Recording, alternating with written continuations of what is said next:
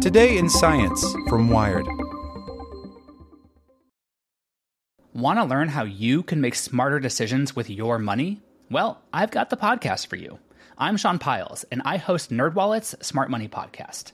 Our show features our team of nerds, personal finance experts in credit cards, banking, investing, and more. And they'll help you make the most of your money while cutting through the clutter and misinformation in today's world of personal finance. You'll get clarity on strategies to help you build your wealth, invest wisely, shop for financial products, and plan for major life events. Listen to NerdWallet's Smart Money Podcast wherever you get your podcasts. As a longtime foreign correspondent, I've worked in lots of places, but nowhere as important to the world as China. I'm Jane Perlez, former Beijing bureau chief for the New York Times. Join me on my new podcast, Face Off, U.S. versus China, where I'll take you behind the scenes in the tumultuous U.S.-China relationship.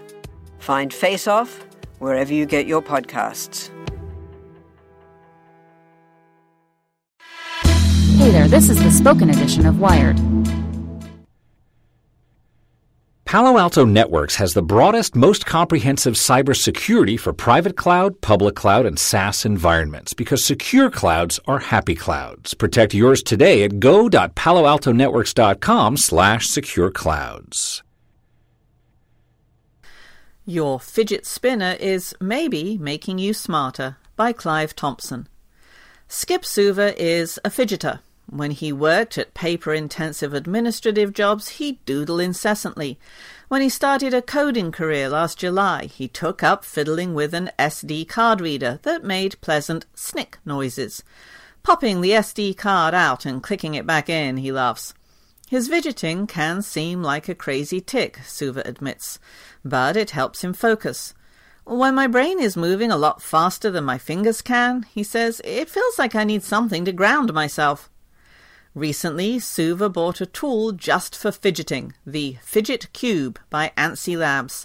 It has 6 twiddly mechanisms on its faces, and each moves in a fascinating way. A rocker switch, a dial, a set of buttons that go ka-chunk. I love it, Suva says. When the Fidget Cube's creators kick-started their Gigor last summer, they aimed for $15,000, but wound up with over $6.4 million in support and more than 154,000 backers. Now, other gizmo makers are doing a brisk business in fidget spinners, ball-bearing loaded devices that spin around satisfyingly when flicked. Teens love them, as do office drones. So why is fidgeting so hot? Well, because it's an adaptation to desk-bound lifestyles. Society increasingly demands mental work while enforcing unhealthy, sedentary physical habits, and fidgeting is a way to cope. It also has cognitive benefits. Julie Schweitzer, a scientist at UC Davis, studied kids with ADHD while they performed mental tasks. The more intensely the kids fidgeted, the higher they scored. The effect didn't hold for kids without ADHD. Schweitzer hypothesizes that physical movement arouses us, generating neurotransmitters that improve focus. They look, their faces, like they're working harder when they're moving, she says. This violates our stereotypes, of course. We assume that deep concentration ought to look like Rodin's thinker, a human body absolutely still. But sometimes thought requires motion. Today's students and cubicle dwellers get very little motion in their daily workflow. We barely even need to get up to visit the printer anymore. Hell, modern digital interfaces don't even have buttons. They're just sheets of flat glass. The physical environment is losing its physicality. In this context, maybe the boomlet in fidget items reveals a collective hunger for the pleasures of mechanical motion and tactility. Knitters and crocheters have always appreciated how their activity stills the mind. Coders love clicky keyboards. Fidget Cube fans have discovered what these subcultures have always known. But of course not everyone fidgets in the same way. Catherine Isbister, a gaming researcher, and Michael Karlsky, a product manager for a startup, recently presented a study that uncovered a wild array of strategies. Repetitive twiddling of something smooth might be calming, Isbister says. whereas fiddling with something sharp and clicky might be a way to get your attention going. Those are just hypothetical, of course, but if Isbister is right, they're signs of an evolving culture. It feels like people are developing a language of fidgeting.